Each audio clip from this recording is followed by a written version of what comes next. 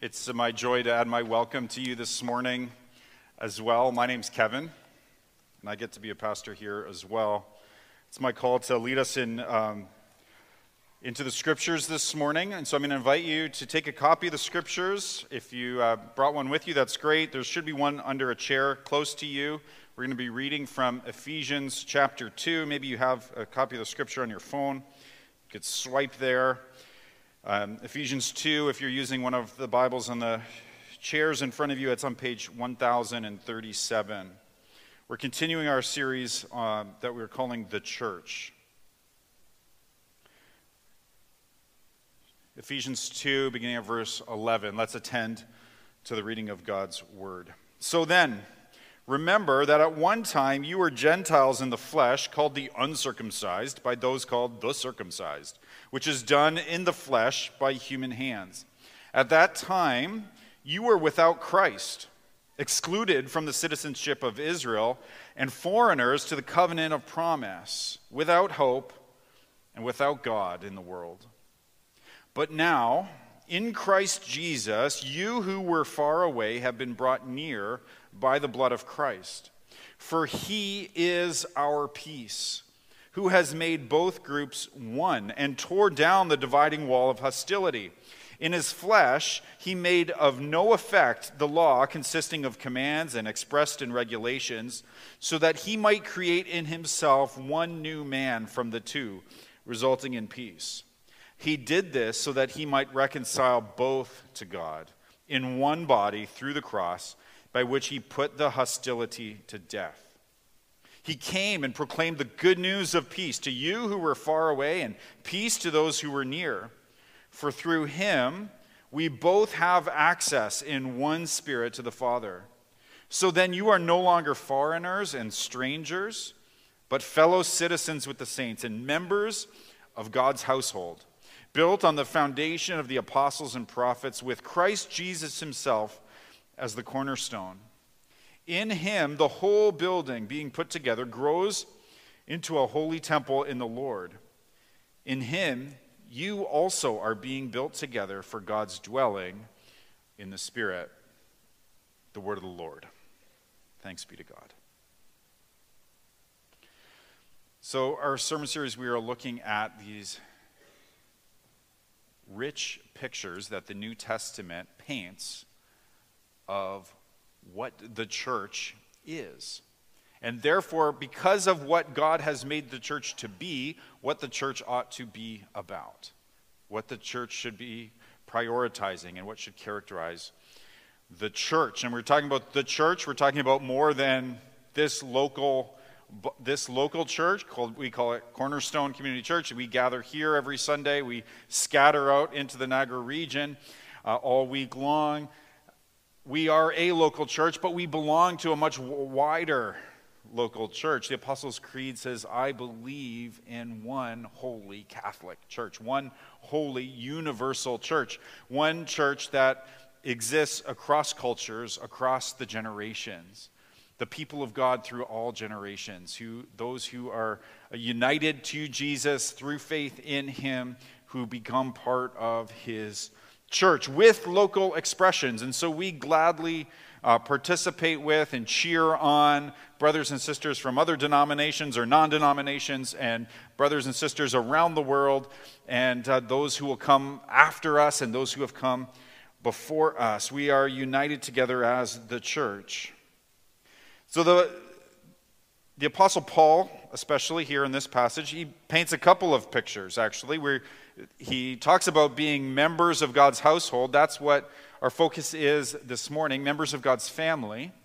But he also then he continues on and he starts talking about the temple. That's our theme next week. But we've seen already in this series how the New Testament talks about the people of God, or the church, as a body. That individually we are members of one another, members making up one body. And the teaching really that comes out of that is that there is unity, that we are a collective whole. We're meant to be a collective whole, and there's diversity, right? We each have different gifts, different experiences, different parts, different roles to play. We saw last week how the church is the bride of Christ, which is a teaching that calls us to fidelity to Jesus, that he would be the object of our deepest love and our deepest loyalty, that we would not have any other gods before him, that nothing would come in front of that relationship. And so that together we are in this relationship of love with Jesus, our groom. So this morning, the church, as members of God's household, again, like every other picture, this picture is based on what God has already done. God has adopted us as his children. You read about that in Ephesians chapter 1, actually, that in Christ we have adoption as sons and daughters of God, that he has welcomed us into his family. He has become to us a father. That is the great teaching revelation of Jesus. He comes and says that God isn't only like a king. God isn't only like a judge. He's like a father to us. And so Jesus invites us to pray to God, our Father in heaven. Jesus has come to reveal the Father to us, and we become his children through adoption, through faith in Jesus. He adopts us as his children. So what do you call a group of people who all have the same father? It's not a trick question. We're siblings, right? Brothers and sisters together. Through the adoption, because through Jesus, we have adoption into God's family. God is our Father. We now together are brothers and sisters. In this text especially, God is teaching us that through Christ, he is making a new humanity. He is restoring humanity to what he intended when he created us. If you look again at verse 11 and 12, there's this hostility. There's this divide among people, right? Remember, at one time you were Gentiles in the flesh. So he's writing to Gentiles. He's saying, you were Gentiles, you were uncircumcised, and there were those who were circumcised, the Jewish people. That was done by human hands. You were without Christ, excluded from the citizenship of Israel, the people of God. You were not part of God's people. You were foreigners to the covenant of promise, without hope and without God in the world. There was this hostility in the world between Jews and Gentiles. The Jewish people had God's law. They had God's revelation. They had the sign of the covenant and circumcision. They were taught how to live as God's people. Of course, in this series, we've looked extensively how Israel failed to live into that calling to relate to God and represent God in this world, and they became proud instead. Instead of being humbled by God's revelation to them, they became proud in the world and looked down on those dirty, unclean Gentiles.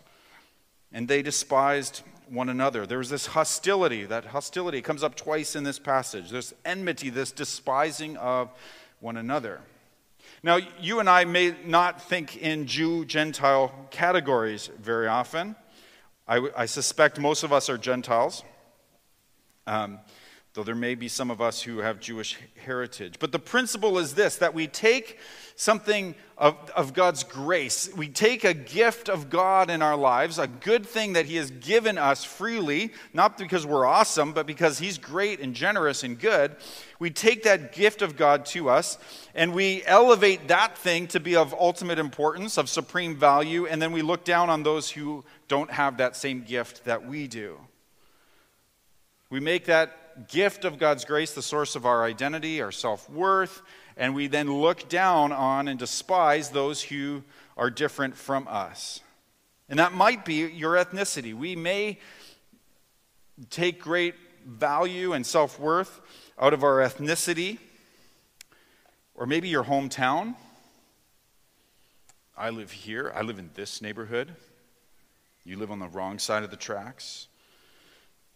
It may be your race, it may be your ethnicity, it may be your political persuasion, it may be your education level, it may be your affluence level, but we take a good thing, a gift of God in our lives, we derive our self-worth, we take our identity from it, we elevate it to this level of importance, and we look down on and kind of despise those who are different from us. We see this. I see this in the broader North American church. I pray to the Lord that it doesn't infiltrate us, but there's rise in Christian nationalism in the church. And related to it is this teaching called kinism, which is has a root word kin, but where you give great preference to those of your own kin. It's racism, where interracial marriages are forbidden, and really we should cloister together and be around people just like us, who look like us, talk like us, have the same culture as us, and kind of cloister together. This teaching is actually on the rise. But if you would hear God's word in this passage again, think of how this passage alone just destroys that kind of teaching. In Christ Jesus, verse 13, you who were far away have been brought near by the blood of Christ, for he is our peace, who made both groups one and tore down the dividing wall of hostility. In his flesh he made of no effect the law consisting of commands and expressed in regulations, so that he might create in himself one new man, one new humanity, from the two, resulting in peace.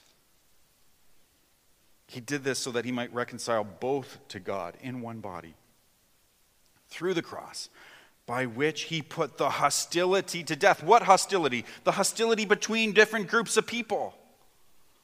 He put it to death. He came and proclaimed the good news of peace to you who were far away, and peace to those who were near. For through him we both have access in one Spirit to the Father. So then you're no longer foreigners and strangers, but fellow citizens with the saints and members of God's household, members of God's family. One new humanity.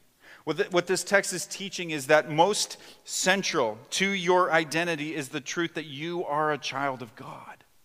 That more central to your identity is not where you're from, not what family of origin you come from, not where you live, not your education level, not your affluence level. The most core piece of who you are is that you are a child of God. And that reality melds us into a family that transcends race and kin and education level and affluence level and where you're from and where you're going.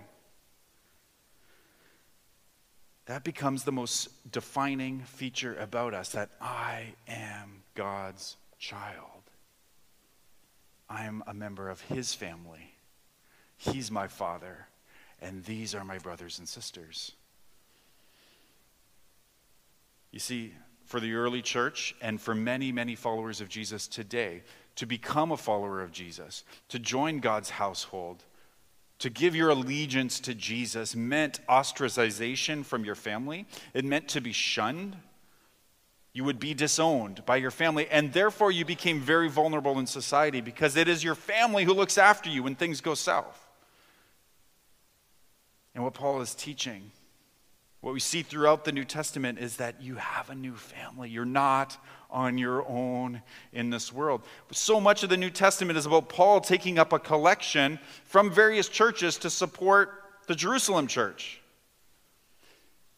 who is suffering in famine and through persecution, and the family of God scattered around Asia Minor rally together to support their family members. You are not on your own in the world. You have a family. You're not all alone. So that's what God has done. He has united us in Christ into his family. That has some implications for us. Two broad categories of implications for us, with a couple of points under each one. That's a way of sneaking in like 6 points into two.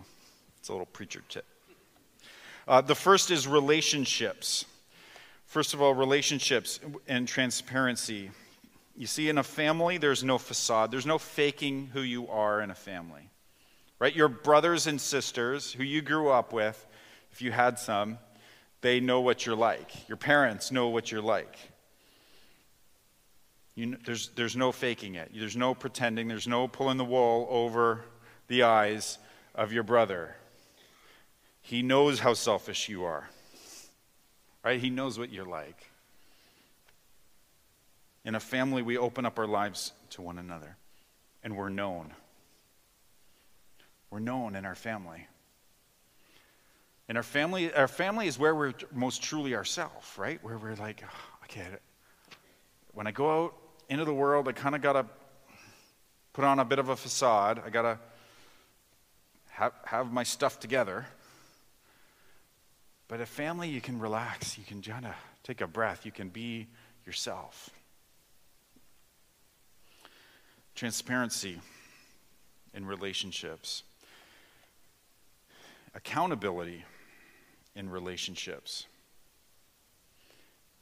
It means we're a community. It means we're a family together. It means we represent one another. Now, community can be a buzzword, right? We all want community. I just want a church with community. I want to live in a community. Well, that's great, but a community without accountability is counterfeit community. Tim Chester and Steve Timmis in their book Total Church wrote, people are often enthusiastic about community until it impinges on their decision making. For all their rhetoric, they still expect to make decisions by themselves and for themselves. You say, well, you know, what I do with my time, what I do with my money, what I do with my sexuality, that's between me and God. Well, no, it's not. It's not about you and your God, it's about us and our God. And we are a family together. And what you do with your time and what you do with your money and what you do with your sexuality actually impacts all of us. And so when our conduct in the world brings shame and disrepute on the church, that becomes all of our business because we go out and we represent one another. I know some of us in our homes have like a little saying above the door as we leave, like, remember who you represent when you leave this place. Right? And that's the reality, is that as we go out into the world, we represent one another because we have the family likeness, we have the family name. And so we have a responsibility to call one another to deep loyalty to Jesus, to walk in his ways. So transparency and accountability in relationship. And then thirdly, unity in relationships. Families are messy, amen? Relationships with your siblings are complicated. Anyone who, if you're around, you're like, oh, that family though, they got it together. No, they don't. I'm their pastor. They don't. They don't. It's messy because we're sinners. We say really mean things sometimes, and we do things that are really selfish, and it doesn't go over well with our siblings. Families are messy. Problems and conflicts show up in families without fail. But the thing, see, the difference between healthy families and unhealthy families is not the presence and absence of conflict, it's how you deal with it. The difference between a healthy and an unhealthy family is not whether there's conflict or not. Because it's in every family, there's going to be conflict. The difference is, will you deal with that conflict in a healthy way or in a toxic and unhealthy way? And so as families, we are committed to working through things together. And I would say on behalf of your pastors, we are committed to walking with you through conflict. Some of you have no idea how committed we are to that. But know that we're there for you to help walk you through this. Families are messy. Sometimes, though, families are toxic. And families aren't safe. And we need to create safety and some distance. And so as your pastors, we're there for you too. Okay, to help decipher between the two. To know, is this a conflict we need to work through, or is this a situation we need to get safety from? All right? And that's not just, I'm not talking only about your particular little family, I'm talking about us too. Relationships. The second category of things I want to talk about is is a word that's going to seem really negative, but that's because of our cultural baggage. It's the word obligations.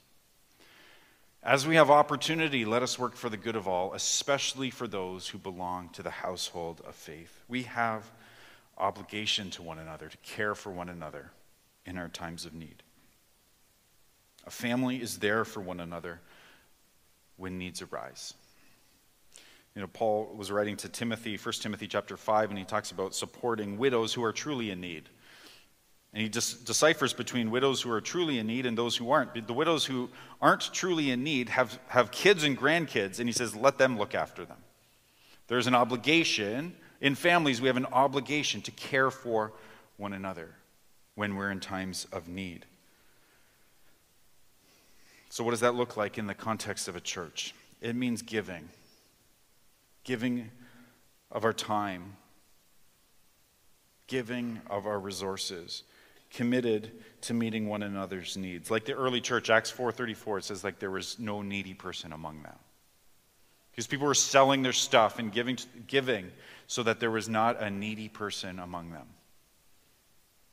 We're there to give spiritual, emotional, material help in times of need. So as a pastor of this congregation, I'd say, man, we're pretty good at that. We are there for one another, I think, by and large. Not perfectly. You know what we're not as good at? Receiving, relying on one another. In times of need, to say, yeah, I do need help. It's humbling. It ought not be humiliating, but it's humbling to receive. To admit, you know what, I'm not self-sufficient at this time. I need my brothers and sisters to help me. And so to ask for help, to receive teaching, to receive guidance is challenging. Church is a family. And so if it means that kind of relationships, transparency, accountability, and unity, it means obligations of both giving and receiving help. The reality is that is going to impinge on our freedom. That is going to impinge on our freedom. We are conditioned to believe that freedom, to be free, means that I can do whatever I want, whenever I want, how I want to do it. Right? We think that's freedom. If I'm truly free, then I can do whatever I want. I won't have to do anything. I can just do it my way. Maybe some of us think about winning the lottery that way. Well, if I could just get a couple million, then I can do whatever I want, whenever I want, however I want. Then I'd be free. I was putting the youngest member of our family to bed this week and was reading from a little devotional by Sally Lloyd-Jones, Thoughts to Make Your Heart Sing. Let me read what I read to her this week. The title is Foolish Fish. What if a fish one day decided, I've had enough of being told what I can and can't do, and only being allowed in water. I want to be free. I'm going to find my fortune on land, and then jumped out of the water and onto the riverbank. How far do you think that foolish fish would get? It would wriggle and flap its fins, but of course, fins don't work on land. It would lie there gasping for air, and pretty soon it would be dead. How free is that fish on land? Not very. The fish is not built for land. And we are not built to be away from our Heavenly Father. Sounds silly, but there is a rise in this equating of liberty and freedom with this ability to do whatever I want, to make my individual choices. And that for that to be equating with Christian ethics, that's what, Christ has set me free so that I can do whatever I want, without concern for the community. We saw this in the pandemic, frankly. but many Christians were unwilling to surrender individual rights to do what they want for the good of the community. Now, before you jump all over me and woke COVID fear-mongering Kevin, we're not debating the effectiveness of different restrictions on freedoms and all of that. But the principle of, no, I am unwilling to surrender my individual rights to do whatever I want for the good of the community. That principle was at work. And that principle is not Christian.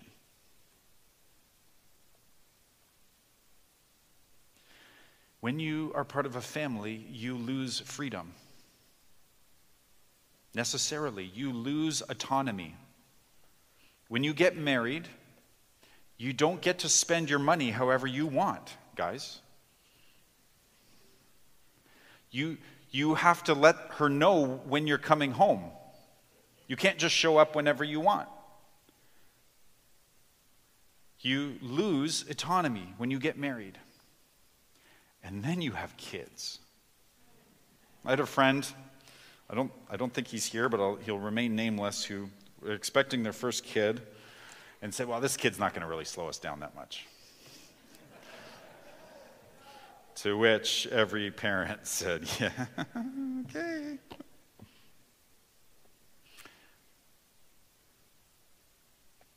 You lose freedom. You lose autonomy when you're part of a family. You lose autonomy, but it leads to true freedom because it's where you're meant to be. We are meant to live in community, in a community that's like family, in a community that impinges on our freedoms, our autonomy. That's where flourishing is found. It leads to flourishing. It leads to freedom. In a gospel family of diverse and united people, submitting to the will of God, finding real freedom. In a family that walks through trials together, bringing the stability that a family brings, to keep on trusting together, to keep on going together. That's where freedom is found, even though it may feel like I'm not quite as free to do whatever I want, whenever I want. When you have relationships that are transparent and accountable and united, and where we live into the obligations of family, of both giving and receiving help. We live into that vision that God has for us as our Father, who's adopted us as his children, to be brothers and sisters, to be this new vision of humanity that can love one another well across differences. That can love one another well across differences of socioeconomic status, that can love one another well across differences of race and ethnicity, that can love one another well across differences of generations and age, that can love one another well regardless of whether you live in Niagara Falls or St. Catharines or Virgil or Old Town, that can love one another well across all kinds of differences, because what has united us is stronger. We all have access by the same Spirit to the Father. It said the blood is thicker than water, but the Spirit binds us closer than them all. This passage in Ephesians chapter 2 comes after Ephesians chapter 1. Ephesians chapter 1 ends with this prayer. And Paul says, I pray that the eyes of your heart would know how great is his power at work in us who believe. I want you to, he's praying, Ephesian followers of Jesus, Ephesian brothers and sisters, I want you to know the power of God at work in your life. I want you to know how great the resurrection power of Jesus at work in your life is. And then he works it out. Ephesians 2, the beginning, for by grace you've been saved through faith. It's not of yourselves. You were dead in sin, but he's made you alive. Individually, experience God's grace come Submit to the lordship of Jesus. Experience God's forgiveness and reviving work in you individually. Therefore, the church. Ephesians 2. That's the structure. We have to read this scripture in context. He's praying, I want you to know God's grace and power at work in your life. Therefore, experience his grace. And therefore, live in the church as a family. That's how you'll come to know God's power, God's resurrection power at work in you. Living life in relationships and obligation that leads to true freedom. Let's pray. Father in heaven, would you seal these words deep into our hearts, those things that are true, those things that are beautiful, those things that are good, those things that are of my flesh, may they fall aside, and may what you have for us lead us, Lord. Lead us in faith. Lead us in repentance. Lead us in the way of walking with you and walking with one another, to follow after you in the company of a family. We pray this in Jesus' good name. Amen.